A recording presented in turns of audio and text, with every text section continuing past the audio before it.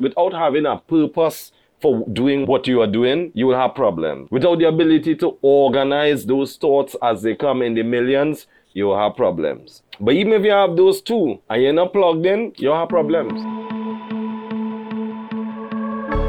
You are now listening to We Are Crayons, the podcast. Extraordinary conversations with Trinidad and Tobago's creative thinkers and makers. We'll delve into their processes, their struggles, and what drives them to execute continually as creative individuals. I'm your host, Dano McNichol. Enjoy. This podcast is a production of A Big Box of Crayons. Please review and rate the show by going to podchaser.com/wearecrayons the podcast. You can help support the show by buying us a coffee or two at buymeacoffee.com/wearecrayons. Welcome to We Are Crayons, the podcast, and today we have the pleasure of speaking with Lou Lyons. You may know Lou most prominently from Freetown Collective, and I'm sure we'll get into a little more about that. Lou, welcome to the show, and thanks for taking the time. It's an absolute pleasure being invited to talk. Today is a good day because of that. So Lou, let's get started right off the bat. Let me get a little bit about who Lou was as a child, and how did your childhood influence who you are today as an adult, as an artist? All right, well, Lou as a boy grew up in the rural village of Pembroke, which is in Tobago, on the eastern end. Grew up in a small village, family-oriented village. Grew up in a very black conscious and Christian family. But music was always around. Other forms of creative expression was always around. So my earliest years were marked by listening to music. After all, I'm named after one of my parents' favorite artists, a baritone singer who passed away now, but he went by the name of Lou Rawls. Lou Rawls was a great American baritone soul singer. So yeah, my parents were pretty much heavily into black music, Afro music, Caribbean music. Growing up, I grew up in the church. My introduction to musical instruments was from the church. My introduction into singing was from the church. My introduction to drama, theater, acting from the church. So yeah, although I grew up in a rural village, in the small of the two islands, I still had a lot of early experiences with creative expressions that pretty much left an indelible mark on who I am today. In terms of like school and stuff, was that something that you progressed in school in terms of like doing music and playing instruments and all of that? Oh no, not in school at all. I remember trying to learn piano once and I never went back. That was not for me.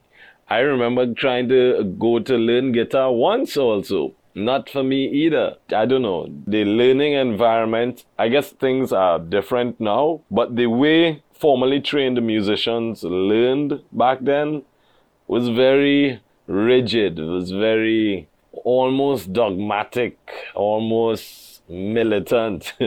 So the way they learned music was the way they taught music. And that was a bit too rigid for me. Even as a youngster, I foresaw that I would not survive.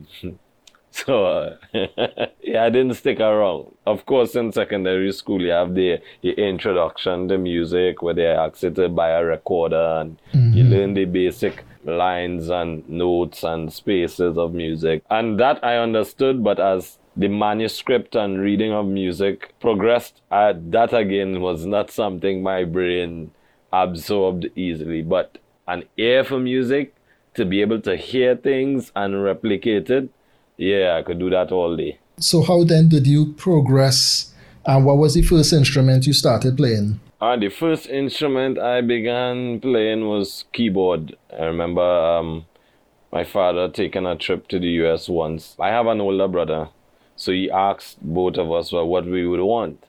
And I remember saying a fire truck or some stupidness. And my brother said he wanted a keyboard. And when the keyboard came, if my brother had a chance, he had plenty. I jumped on that and I dominated it like if it was mine. So having a keyboard in the house early was something special for me. But I wasn't proficient. I think the first instrument I really gravitated to, some years after that, my father bought me a bass guitar. I got that bass guitar a Friday night, and the next Saturday I was playing in church. Wow. Somehow, that was just an instant friendship. I and all can explain it. And I would say to this day still, I believe bass guitar is one of my favorite instruments. After bass guitar, an uncle of mine bought a clarinet for me. So I started playing clarinet. And then the church decided that they wanted to expand. So I told them, hey, how about getting a trap set? How about getting a drum kit? So the church got a drum kit, and I started playing that too. And when I came to Trinidad to go to school, I wasn't playing anything. I came with my bass guitar, and I said, I'll at least find a band or a church to fall in with. That was real difficult. Everybody already had their people, and I realized it was... The musician circles in Trinidad was very much cliquish and protected. Like, you had to earn your stripes to get in. But it wasn't until I was in the spoken word arena for a bit and linked up with Muhammad that I reintroduced myself to guitar and decided that I would actually exercise the discipline to spend some time to learn to play it. So let me ask you this, Lou. From your point of view, what does creativity mean to you? Creativity is the ability to find novel ways of problem solving. That's it to me. In everything you do, there are going to be challenges. There are going to be difficulties. Creativity is the ability to find solutions that didn't exist, at least in your consciousness, before. And that's a good demarcation you make there in terms of saying in your consciousness, because obviously it's not necessarily recreating the wheel. From your point of view, do you think that it's something that is innate or that is something that we can learn? I believe in proclivities. I believe when children are born, they have proclivities to adhere easier to certain things, certain vocations. It's just the way we as human beings come wired. We come wired being able to be attracted to certain things more than other things. However, that attraction, that early proclivity does not predict that you're going to be good at it or proficient. Your early environment and how much your early environment nurtures and nourishes your curiosity for those things will determine whether or not you develop a desire. When you have that desire, I believe that fuels you to make independent choices to pursue it. And it's only in the pursuit of it, you end up doing it. Right. So how did you develop that passion, that desire, that drive to get you to where you are now? I was always drawn to it. In my home, when I was younger, my father had quite a collection of vinyl records. So anytime I don't have anything to do, I interfere in with that. I try to pull albums and listen. He also used to collect a lot of black magazines, and I remember him having a collection of Jet magazines and Ebony magazines. You'd see black artists. I would see Coltrane in there. I would see Dizzy Gillespie in there. At some point in Jet magazine, I saw Shabba Ranks in there. So I always didn't have any television, but I always had this visual stimulation of how cool artists used to look, how cool artists would dress, how cool artists would pose. And I always thought that this was something different to everybody else. I don't see carpenters posing like that. I don't see fishermen, having that kind of suave. The visual appeal of who an artist is definitely appealed to me. But I would say one of the turning points in my life, deep down, even as a child, was when my mother and one of her sisters took me and my brother to a concert. And it was a big concert in Tobago. It was some foreign gospel artists who came with their entire band, the entire technical team. And this is, as a wee little boy, this is the first time I am seeing lights, cameras, smoke, like full stage production. And yeah, that was too much. I was overwhelmed. I I remember saying, whatever that is what I want to do. Right. So I remember after that going home and trying to make drum sets out of buckets and all kind of madness. Trying to invent instruments. Nice, man. And how did your parents react to your interest in music or becoming an artist? My mother was always supportive. My father, he had a different way of supporting, I guess I would say. My older brother is very much academically inclined. He was valedictorian of his class, got a scholarship to go to college. Like, when it comes to academia, I think he has a knack for that. Right. So an expectation was set. Right. And when my father saw that I was deviating from what my brother's ability was, I guess he had some concern. So you started music professionally at what age, if we could call it professional? I mean, you can tell me how you think about it. Yeah, the line not very clear, I could give you a loose chronology. Mm-hmm. Met Muhammad in 2005. It's the first time we met each other at an open mic event in Sky Bar on the Avenue. Wow. Sky Bar don't even exist anymore. So we met each other for the first time there. We didn't link up again until, let's say, 2009. That time Muhammad was running an event in UE called UE Speak. So we linked back up again and I began writing again and performing more regularly, and then we would meet up and we would talk and just exchange ideas on life. And then met up with another brethren called Keegan Maharaj, who was from South. I still believe he is one of the best spoken word artists I ever heard in my entire life. And quite a few women, Ariel John, Akila Riley. Like, there was a whole group of young, progressive thinking people who used to meet up on campus, and spoken word was the vehicle of exchanging ideas. And I always knew I wanted more. So for me, as a Tobagonian, spoken word was my entry point to the culture. I was clear on that in my mind. I was clear that I would use this as an opportunity to get to know more people, to network, and just familiarize myself with the culture on a more intimate level. So that's like around 2010, let's say 2010, I got a guitar and Muhammad and I linked up and we had one song. And so we used to do our spoken word pieces and include that one song. And somebody say, hey, you all want to come up to London and do a show? I'm like, serious? They don't know it's one song we have, like one song. But we say we wouldn't tell them, we'll go. But by the time we were ready to go, we had another song. So that's two songs. Two songs, yeah. And about 5, 6, 7 poems, man. That's a full show. So myself, Muhammad, and Keegan Maharaj, and another storyteller, Taharka Obika, all 4 of us went up to London. And that experience changed our lives. I was in my last year of studying for my law degree, and I just knew that after that, something had to happen. I had to make some kind of decisions. Wow. So actually, it was in London, on the bank of the Thames, the name Freetown Collective was born.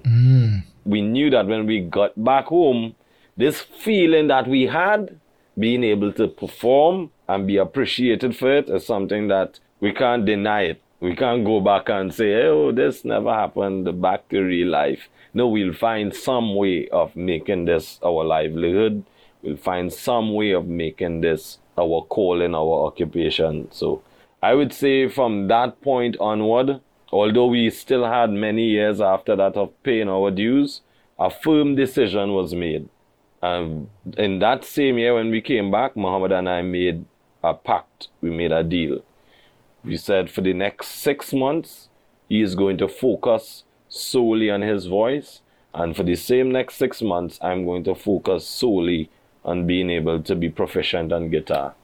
And every week, we will meet up about 3-4 times a week, and we just freestyle. We just play. I will fumble around some chords. He'll fumble around some words and some melodies, and we just kept doing that.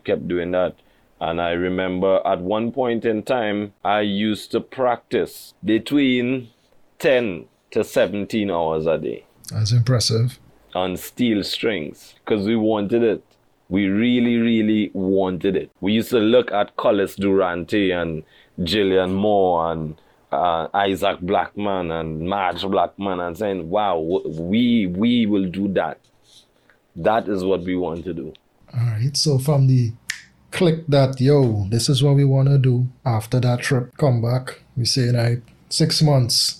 This is what you're doing. 6 months is what you're doing. What was happening in between that? Because you were studying law. How then did that transition go? Because I'm sure that, you had other external influences saying, boy, you're mad. Why you doing that? Of course. So tell me about that. I spoke to everybody in my family and I told them, listen, I'm going to do my best. Like, this is one thing you all know about me is I'm relentless with whatever I pursue. So while this might look like a crazy risk that don't make any sense, I want you all to trust me for a little bit. I was able to leverage my past commitment to certain things that they have seen with this new and unknown territory.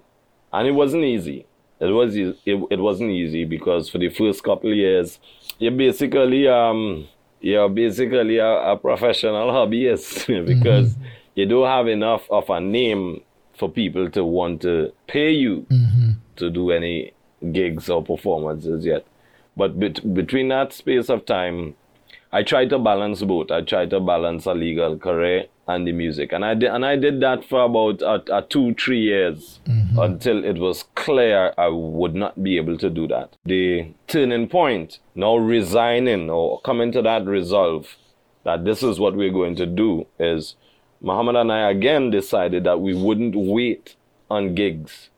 What we will do is we will come up with a couple songs and we'll keep writing these songs. We'll try to book these small venues and through our own shows. That we would not wait to be booked. If people crazy enough to believe in us, let's see who. Let's number them out. And I remember, like the first couple shows we had like about 10 people, and then we had 20, and then it boiled back down to 8. And Dale Ramirez from Drink Wine Bar, he knew me personally because that was the venue of choice. Right. Because if 8 people show up, it ain't gonna look so bad. It could just be with the house band for the night. That was our experimenting ground. That was our lab. That was our incubator, literally. And I remember on this one occasion, we announced an event. And Muhammad and I thinking, regular thing, we go jam out for these 20 people. And somewhere during the evening, the fire service showed up. And they said that we causing a fire hazard. It was only then when we looked around, there was no standing room and drink. People were piling up out through the door and on the outside. We don't know how that happened, when that happened. But from that point onward, we know, we had to take care of this. Yeah.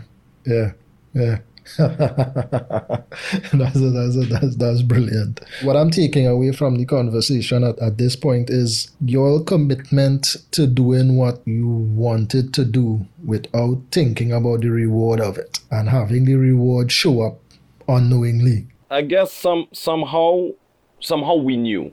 Somehow we knew it would come. And even in that period of exercising sheer faith, I would still say we were privileged because that faith was based on getting such an early opportunity to go to London and see how West Indians in the UK were reacting to what we were doing. And I missed out something. Soon after we came back from London, of course, pictures going up on Facebook and people say, hey, you fellas traveling and thing, not knowing. Going over there with 1 song, 2 songs to the most. We making them the none the wiser. We ain't telling nobody anything. And sooner after that, before we get a booking properly in Trinidad. We got a booking to perform in Guyana. We say, nah, something wrong. These people don't know we's amateurs, right? But we could take it. And again, went to Guyana, wrote more songs in Guyana, and being able to see how people in Guyana was reacting to the music. At that point, we were absolutely clear. This is not about us. We not that good looking, or we not that tall or strapping. Nah, this is the music.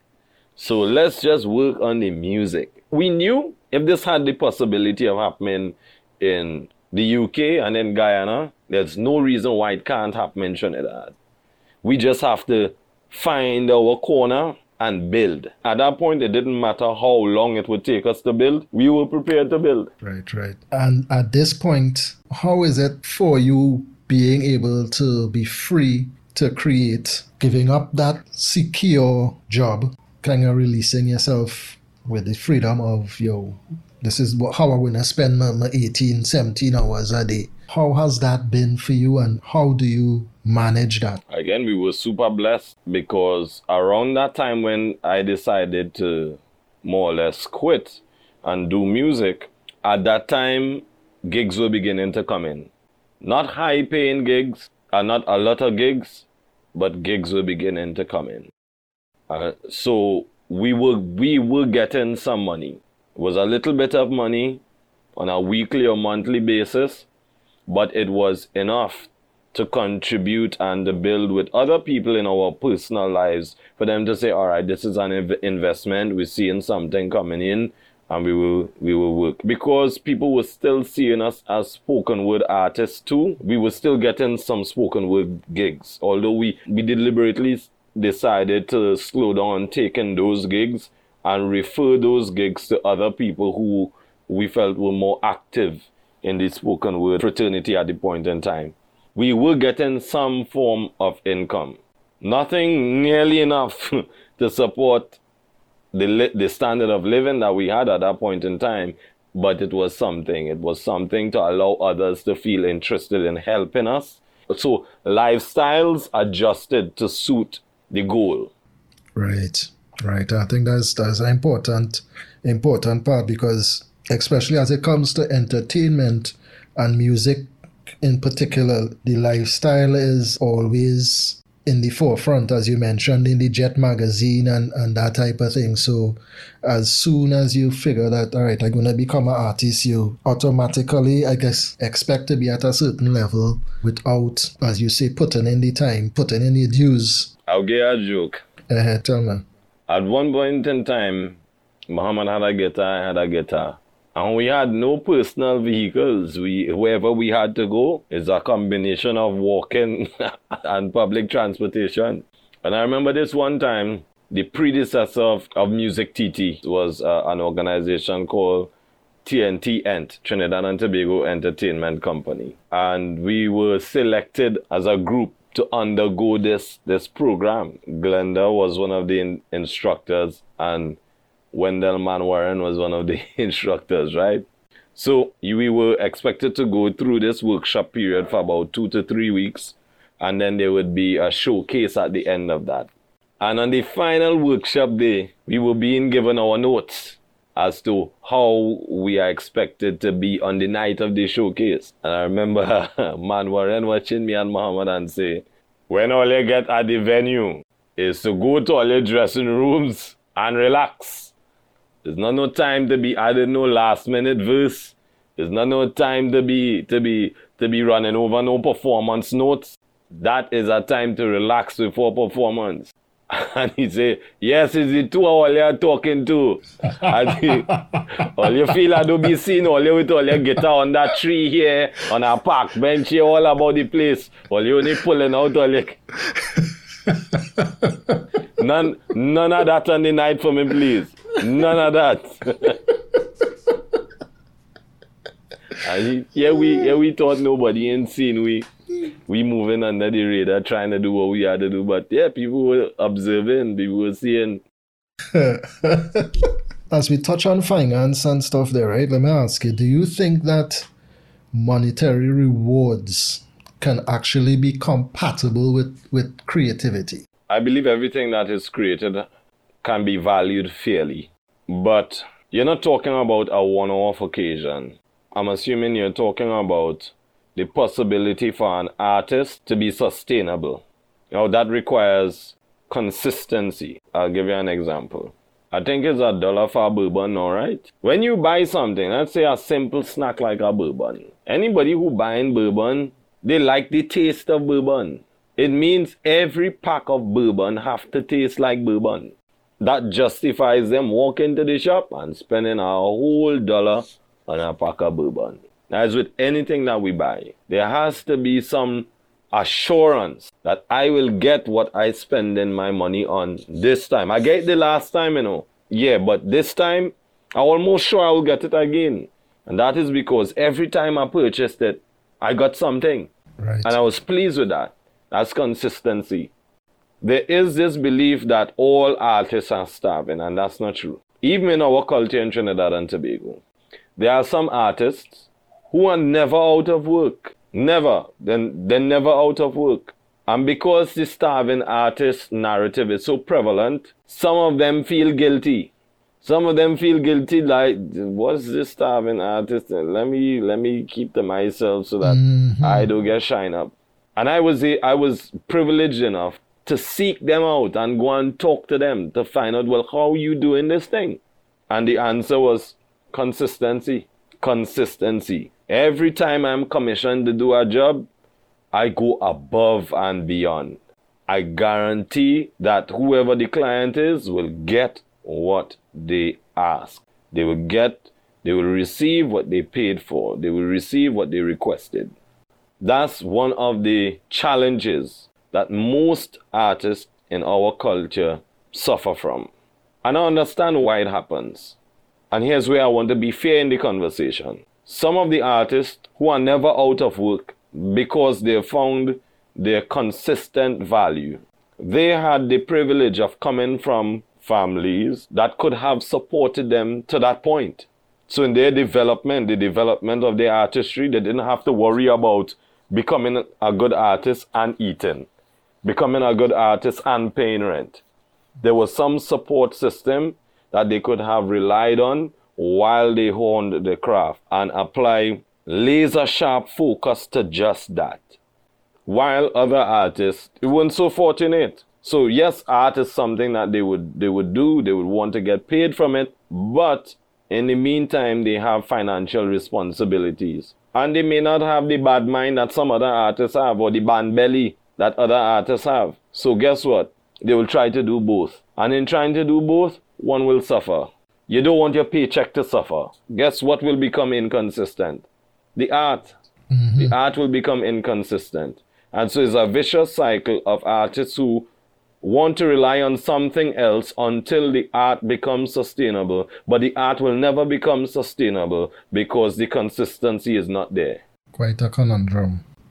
How about how did you and Mohammed find that harmony or balance in terms of your way of thinking, his way of thinking, and bringing those things together to make this one thing that we're going down the road and that's how we're going? In that way, I would say we are blessed because we came together at a time where we were at similar crossroads in our individual lives. We were both doing some serious soul searching, some serious journeying.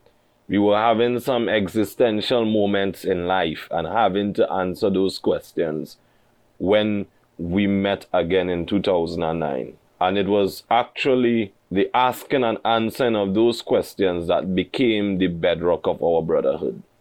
At that point, there was nobody else I felt comfortable sharing certain life challenges I was having, certain crises I was going through, trying to be a successful, self-determined Caribbean black man. And it was the same thing on his end. So when we found that we inadvertently created a safe space to be honest with each other, it is the more we realized that we had a lot in common. Even the fathers that we had were very similar. The way we were brought up, the lessons we were taught, the ideologies that we were fed, was just so similar. And at the same time, our will to rebel against certain parts of our fathers and mothers' upbringing of us was also very similar. So in that way, that was outside of our design. This was a grander design at play. It's how we feel. We feel as though we were brought together at the right time. That has to be profound in the sense that you can't manufacture that type of brotherhood. It really does have to come from somewhere beyond yourself, and you have to be malleable enough to kind of fall into that and move in it. That sometimes is something difficult to explain because we have a paradox when we try to answer questions, especially from younger artists. And the paradox of Freetown is Freetown have nothing to do with music, but it have everything to do with music. It have nothing to do with music because we would not be doing music if we didn't feel as though we had something to say. We would not be going through the sacrifices that being a musician or an artist in this culture demands of you. Muhammad is an intelligent young man. Brilliant. He was doing civil engineering. Like there are ample opportunities in the business sector, in any professional sector, for us to go and find employment, or even to use our minds and come up with novel business ideas and become entrepreneurs. Like, we could do that. But we are pulled in this direction because we have something to say. And we had something to say when we were doing spoken word. But we always knew that music is a way more efficient vehicle of doing that. And music is a way more far-reaching method of broadcasting your message than spoken word is. So it always started from a place of, well, how do we share these lessons that we were so fortunate to have? And in our tertiary education years, we realized that these lessons that our parents gave us should not be taken for granted because many young people, men and women alike, don't have them. And they have to make expensive mistakes in life to learn those lessons now. And we believe if the culture is so indigenous to all of us, then we could put some substance in it, could put some lessons in it. We could put some things other than enjoyment in it. And hopefully, people could get some lessons, as well as opening ourselves to be taught. Mm-hmm. In terms of culture, though, if you are enjoying this episode, please leave us a review at podchaser.com/wearecrayons the podcast. You can support the show by buying us a coffee or two at buymeacoffee.com/wearecrayons. Follow us on Instagram at a big box of crayons. And now back to the show. How do you use the culture of Trinidad and Tobago? Does it influence what you guys do? And if so, how? And how do you take that then and fold it into how you write or how you play or whatever the case is? This is a complicated question, right? But for many years, because of the upbringing that we had, both Muhammad and I resisted the culture. We resisted the culture because we didn't understand it. And we felt, based on the overly religious upbringing that we had, and I shouldn't say overly, but just based on the religious upbringing we had, we didn't see the culture being wide enough, inclusive enough for someone with religious beliefs. Mm-hmm. And clearly we were mistaken, and that mistake is a result of the very restrictive way in which we are fed both culture and spirituality. The way in which we are taught these two things, these two concepts, are so narrow that we can't see them being subsets or intersecting with each other, and we can't see them being part of one whole cohesive life. So we had a lot of turmoil and self-conflict to go through before we arrive at the point where we were able to look at each other and say, this culture is our own too, you know. Like regardless, and that is the point we are at now. The point we are at now is trying to get everyone to understand. If you are a Muslim, if you are a Rastafarian, if you are a Christian, if you are agnostic, if you are an atheist, once you come from a place, your culture is expansive enough to be part of your moral bedrock, because your culture is way deeper than the manifestation of it that we see. So many of us will think that carnival is the culture, that mass is the culture. Oh, well, that's just one manifestation of it. But the culture is way deeper than that. The way in which we interact with the outside world and the way in which we react with each other is the culture. And once you understand that, you understand that collectively, as a people, there are things that we can agree on are tasteful and things that are distasteful. There are things that we can agree on, whether or not legally they say it right or wrong. We know as a people, it don't sit well with our conscience at all. That is the culture. The culture is people's interaction with each other and with the world around them. So when we understood that, we were able to understand, oh well, somebody like Annalie Prime, who is a singer-songwriter, somebody like Giovanna, somebody like Omar, somebody like Jimmy October, somebody like Calpi, you may never hear them sing a soca or a calypso in their life. But what they are doing is absolutely as Trinidadian as Super Blue. They are absolutely part of the culture as any other cultural practitioner. They are as Trinbagonian in their expression as McFarlane. We had to grow to that point to be able to recognize that as a creative in this space, whatever I put out has the culture in it. That now allows me to be critical of what I do in a way that is most honest. And by that I mean, in my work now, in our work, any of your work too, knowing that you can only be who you are. After you've made your work, after you've made your creative expression, you can now stand back and look at it and really analyze what parts of this are insincere. What aspects of what I am doing isn't translating. And then could begin to go into your creative expression, into your art and see, okay, well, I am seeing, all right, while this is me, I'm seeing some influences in here that I didn't even know I had.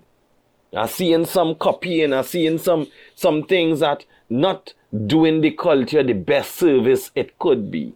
Mm-hmm. And I'll give you an example. Our very first album, Born in Darkness. Album is a pop album, but the album was called Born in Darkness because we literally felt as though, as artists in this space, we were born in darkness.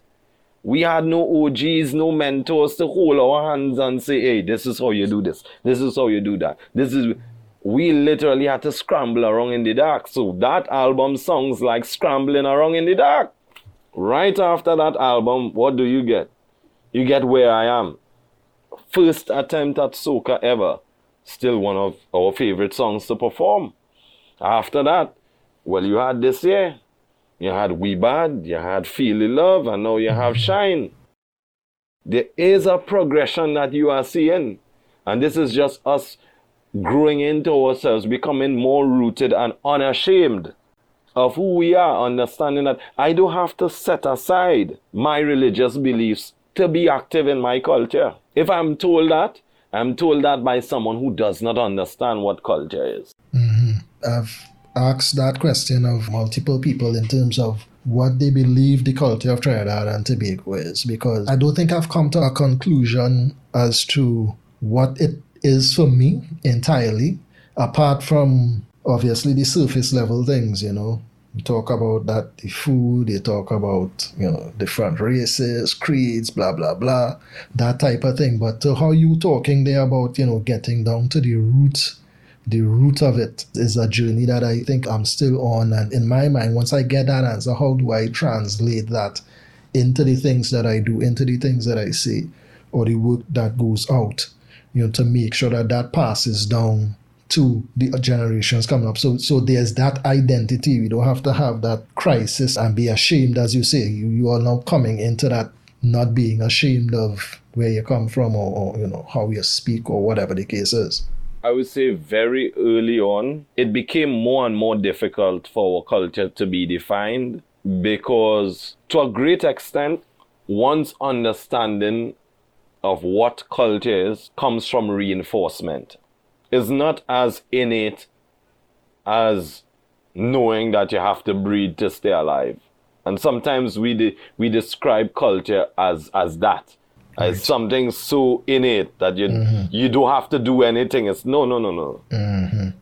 On a certain level, even if you're unaware, you are doing culture. That's on one level. But on another level, culture lives in the minds of the people, so it is a cerebral exercise. But if we are unable to recognize that what we're doing is actually culture, then we don't know what the culture is, even though we're doing it. You understand what I'm saying? On one level, we are already doing it, even though we're not conscious of it. Yep. But we don't have it if we're not conscious of it. Mm-hmm. Because we're doing it, but we don't know. Mm-hmm. Mm-hmm. So the reinforcement has to be through acknowledgement that what we are doing belongs to us and we own it. Yes. One of the things that I would love for us to improve, and I would like to think that I am doing my part in my lifetime, and I have more work to do where that is concerned, is to curate the stories from the icons. Get those stories and reinforce them in every contemporary period. In Trinidad, because we are heavily influenced by media, our media. Well, not even, I want to say our media, I mean the media that is given to us. And we have a small percentage of our representation in it. We don't know ourselves. We know ourselves less than we know of other people. We know more of the world than we know of ourselves. Because we were more fortunate than some of the other islands who didn't have early oil money to afford certain infrastructural development. Along with infrastructural development came luxuries, came privileges, and one of that is having windows to the outside world. That didn't necessarily do us a lot of good because we weren't curating stories from our icons. We weren't lauding and praising our icons and making sure that their contributions are set in history. Yep. So that it's real hard work for we to now come and figure out, well, what them fellas is doing. Exactly. And they're so disgruntled. We had to catch them on a good day. For them to talk. You hit the nail on the head, Papa. We had to catch them on a real good day in order to learn. Mm-hmm. So what I have learned from other students like myself who started the learning process before me, and from the elders who have been blessed to sit at their feet, is a very important part or a very important characteristic of Trinbagonian culture is our ability to seamlessly assimilate. Now that sound like conman thing.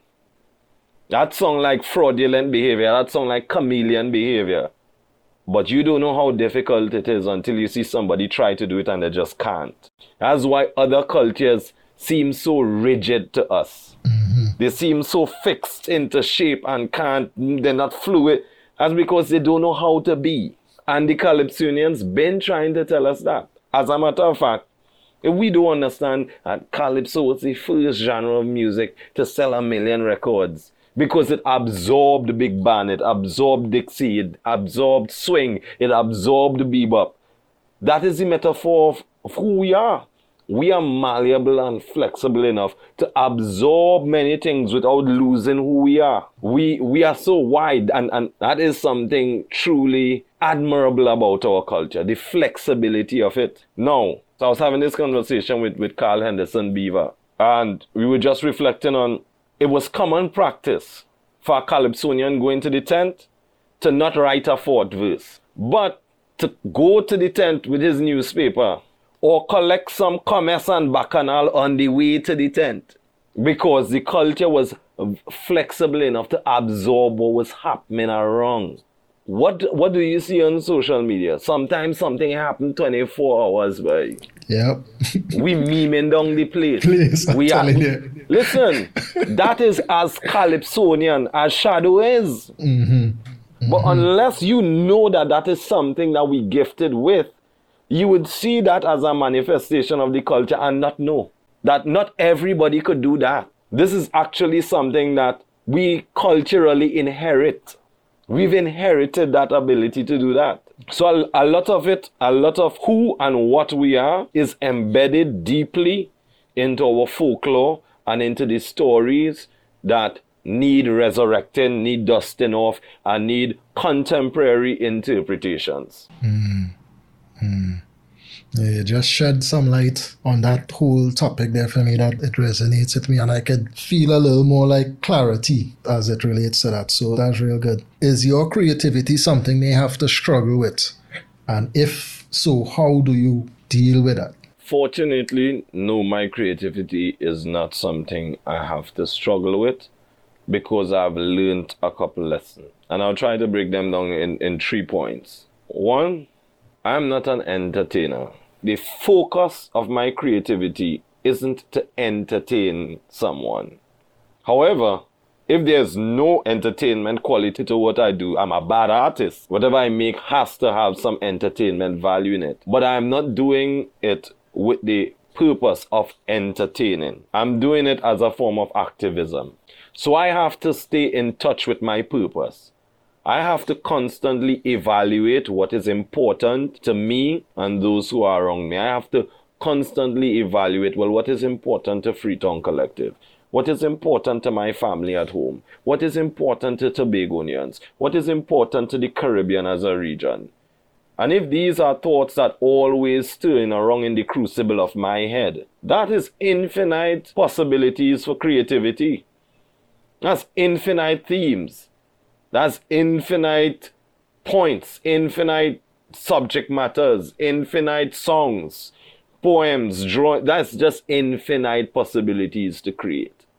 So in terms of having any form of writing block or producing block or musical block on the point of subject matter, that does not happen to me, because the art is a vehicle to carry ideas. And I'm never in a deficit or in shortage of ideas that concern our lives. Personally, there's always stuff going on around us that is supposed to keep the artist on high alert. The artist is the one who's supposed to seem paranoid. The artist is the one who's supposed to be tricking it. Hey, you see that? You see that? Oh, you hear what he just said there? And the other person's supposed to say, nah, that's a normal thing. And the artist supposed to say, okay, that's nice. Okay. Okay. That isn't so normal. Right. Yeah. And that's because your calling demands of you to be hypersensitive and hyper aware. So once I am not asleep, I know that there will always be things to provoke me to create. 1. 2, very early in life, I learned the lesson of organization. As an artist, if you're unable to organize, you are unable to create, because you will always be overwhelmed by a million ideas at once. And that is a frustrating cycle. So you get up, excited to create, but you don't know how to organize your thoughts. You don't know how to set out your method of creating. You don't know what your day requires in order for you to have an efficient day of creativity. You basically have a Russian roulette. Will I get lucky today? But you know that you have these passionate ideas. And so every day you do accomplish something, you feel more and more frustrated. And you feel as though it's because you're shitty. You may not be shitty at creativity. You may just be shitty at organization. So having organization skills is super, super, super important. And the third point is, I don't see it being possible for you to create and create consistently for your art to be sustainable without you being plugged in. You have to be plugged in. And to me, this is the difference between being a creative person and being a career artist. A creative person has the ability to do the vocation. So a creative person, they know the form, they know the vocation, they know the rudiments of how to do the thing. They know the mechanics of doing the thing. However, as an artist, you are a hypersensitive, hypersensual organism that needs provocation in order to turn that provocation into energy that now moves you to create. So you have to be plugged in. You have to be plugged into something. As an artist, you can't be nonchalant. You have to be a geek about something. You have to be a peon for something. Every single day I just learn something new. I am addicted to tutorials because I have to stay plugged in. If there's a new way to do something, I need to know. If there's a new technique, I need to know. If there's an easier way, I need to know. I need to know. Knowledge is my cadre of tools. I've met many artists. They have the burning desire. They have the charisma to pull it off if they do get the opportunity. But they're not plugged in. When you try to get a sense of, well, what takes up your time? What takes up most of the hours of your day? It's nothing art related. So you're not plugged in. You don't have roots anywhere. So without those three things, without having a purpose for doing why you're doing what you are doing, you will have problems. Without the ability to organize those thoughts as they come in the millions, you will have problems. But even if you have those two and you're not plugged in, you'll have problems. I don't have to like music. Once music is being released in Trinidad and Tobago and the Caribbean and the world, it gets a one listen from me. Why? Because I'm a musician. Mm-hmm. It don't require any more explanation than that. I am a musician. If there's music, a musician made that. A fellow peer of mine, a fellow co-worker in my industry, put his creativity to work. So I so good that I don't need to listen to what my peers doing. That means you're not plugged in. If you are a graphic designer, if you are not obsessed over logos, something wrong. Mm-hmm. If you are a filmmaker and you are still able to enjoy films, something wrong. Filmmakers not supposed to be able to enjoy films because their eyes become trained because they're so addicted to looking at shots, looking at cinematography, coloring, all that. They're plugged in, they're tapped in. Mm-hmm. Within all of that, right, is there a particular place or thing or something that you do to put yourself in that creative state of mind? That's my default position, boy. Yeah. I used to have to do that, but not anymore. And part of that is because I could safely say no, I'm a professional artist. I could safely say no, I'm paying taxes. I could safely say no, I have a manager to answer to. So from the moment I open my eyes, I am on the clock. If my manager is calling, I don't have the luxury of screening that call. I have to take that call. So you've been through when you all started the first gig, first time travel, come back, we make a decision, boom. What would you say through that entire journey and up to now, would you say is a significant sacrifice that you think you had to make to be where you are now? Full disclosure, I ain't holding back nothing, right?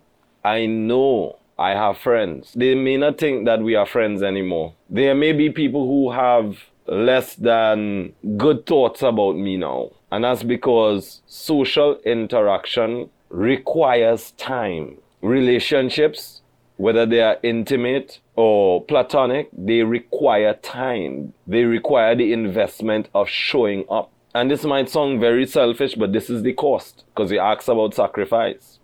Other than the responsibilities that I have towards my immediate family, I cannot guarantee that I'm going to show up for anybody else outside of work.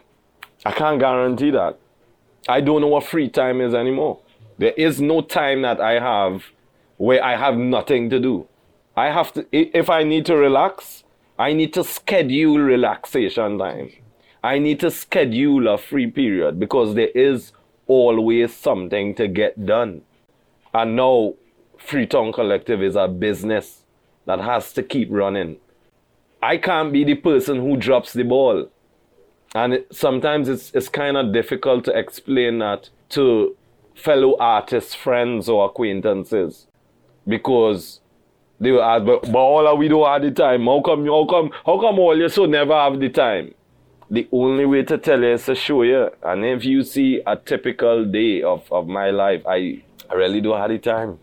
If there's any time that might look like free time, because what we're doing is so competitive, immediately I go on straight to YouTube because there's something else to learn. For me to be better at what I'm doing, for us to be able to provide a more competitive and desirable service. Because this is a privilege. I really want to emphasize this point. To be able to get up every day and do this is a privilege. I have done jobs other than this before. I have had a brief stint in landscaping and construction. I never want to do that shit ever again. I've had I've had years working as a server, room service attendant, waiter. I worked in the hotel industry for a couple of years well in Tobago. Never want to do that shit again. I've worked in the legal profession. I don't want to do that shit again. I've had several job experiences that makes me so appreciative of being able to earn income doing this. I am not going to make any choices that is going to jeopardize that. Mm-hmm. I can't. Mm-hmm. Mm-hmm. Well, segue to that, what helps you persevere? My good friend Keegan Maraj, who started off as an early member when we were doing poetry, spoken word. He had this poem called Broken Dreams. And he had this refrain in the poem where he would just put his hands up in the air and scream, "Where else was there to gravitate? Where else was there to gravitate? Where else was there to gravitate?" That's how I feel. Leave this and do what? Put this aside to do what exactly? Cheat on this to do what? Waste time when I have this to do what? And usually, those answers aren't really forthcoming. So, if it's an uncomfortable day, if it's a hard day, guess what? I'll just stick it out. It's like going to the gym. You will quarrel with yourself right up until you do that first push-up, you know. But the guilt you will feel if you cheat on that set of waste, you won't be able to sleep. You'll be so rotten about yourself because you know you could do it. You know there are results to be gotten from doing it. So you wouldn't do it to do what? What else is that important to you? I would say it's priorities. Once you are able to have a very honest moment with yourself to set out in life, not this month, not this year, not this chapter of your life, no, for your life, what is of highest priority for you, everything else kind of chooses itself. So can you articulate for me, and I think audience would have probably picked up on some of it during the conversation, but at this point, what is your why for doing what you do? My why is every other region of the world has had their period of enlightenment. Europe has had their period of enlightenment. The Orient has had their period of enlightenment. America has had its period of enlightenment. I think the only two places, and I mean, I would even say Africa has had, the continent has had its period of enlightenment. And there's this theory of postmodernism, which is the death of the author. Nothing new can be made. Well, that's quite an insensitive thing to say, considering you have a place as young as the Caribbean here. So you saying we just come on the scene, country's now 50-something years old, and you telling me nothing new can be made? No new philosophy could be birthed? No new discipline could be formed? No new ideas and ideology could come onto the scene? I reject that with every cell in my body. But every other profession is towing that line. If you are a Caribbean person and you're into medicine, you are learning the medicine of the first world. And in order for you to graduate and have a license to do that, you have to tacitly agree that your skill comes from what has already been settled knowledge. Or you wouldn't graduate unless you want to be a man like Trevor Sayers on your own beat. Right? But basically, every other discipline follows that idea that everything has already been set, and in order to be qualified, I have to tacitly agree that I cannot make anything new. That is every discipline except art. Art is the final frontier for new ideas. And that's why I will bring you back to the paradox. It had nothing to do with music, but it have everything to do with music. This is the place where people like myself and many others can dream freely, without a supervisor, without a boss telling me that I cannot believe in the ideas that I come up with. And hopefully, if you're good at art, your art will then provoke the other professions. It will provoke the other industries, and that is how you will have your period of enlightenment. Yep. On all the continents, in all corners of the globe, art and expression of ideas was central to any period of enlightenment. And if the Caribbean is yet to have ours, then I want to be in the profession that makes it okay to dream.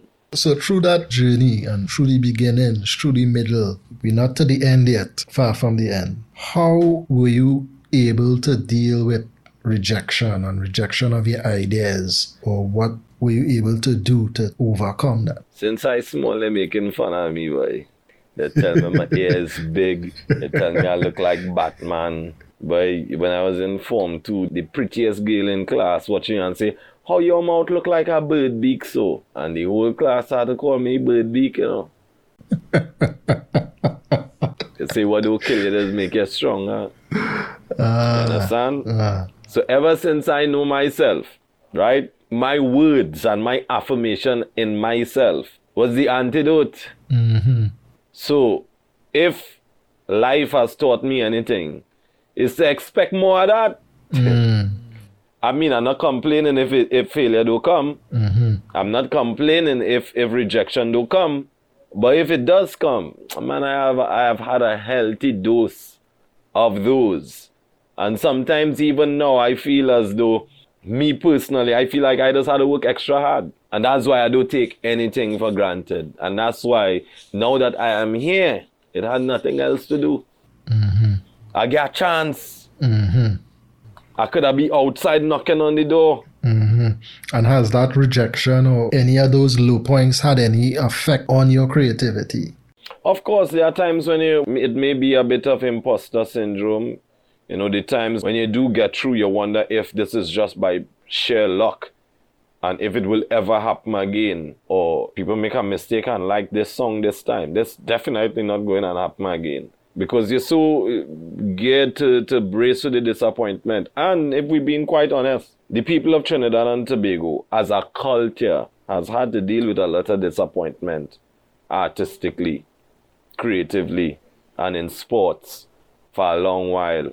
So I understand when people, especially from Trinidad and Tobago, exercise hesitance or maybe standoffish to something new that you're doing. I understand that also comes from a place that is deeper than them just not liking what you're doing. It's trauma. The culture have some trauma in it. If I understand that, I also understand that the antidote to that is consistency.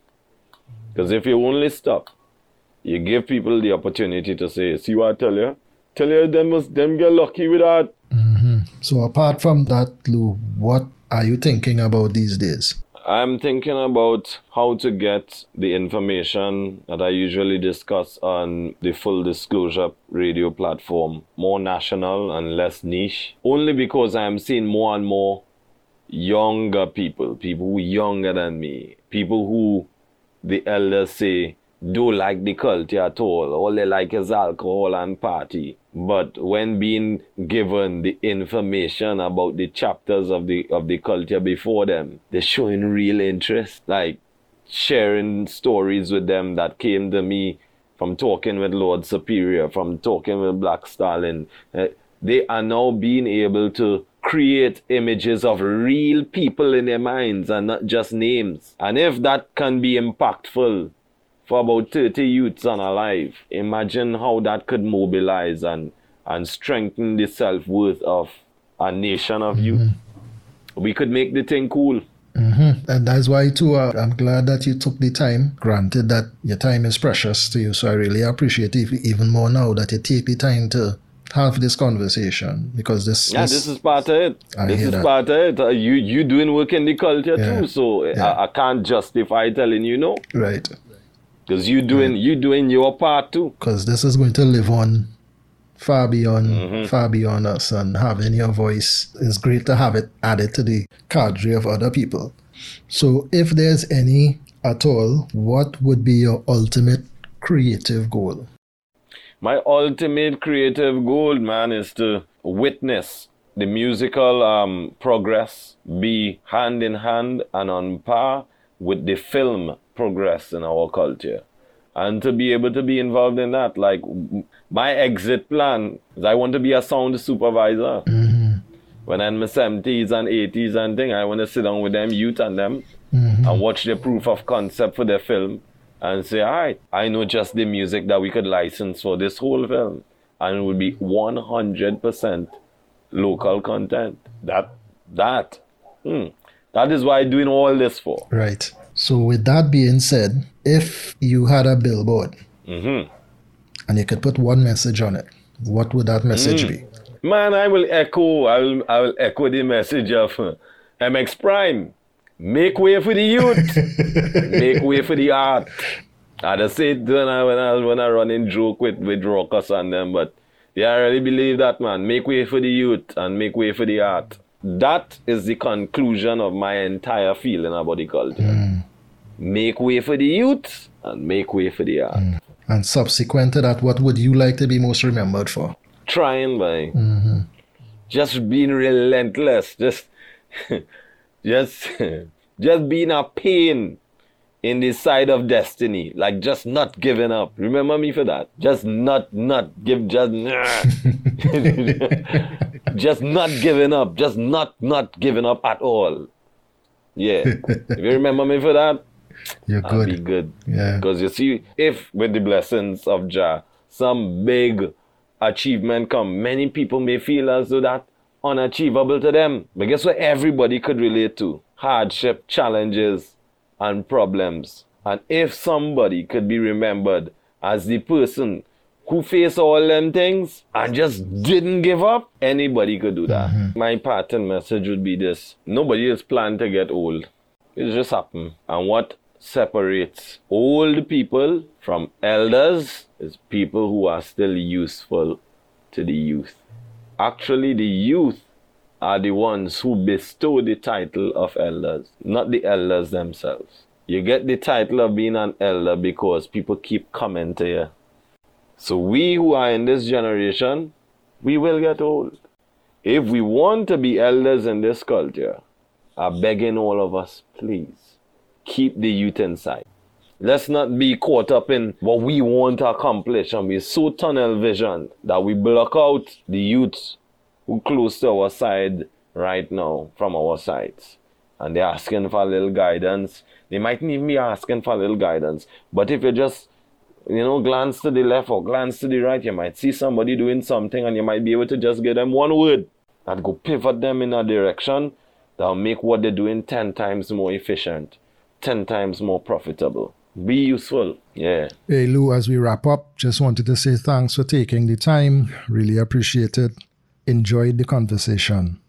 It was an absolute privilege to be in this conversation with you, my brother, and thank you. I am Lou Lyons, and in a big box of crayons, I will be Midnight Black. Stay colorful.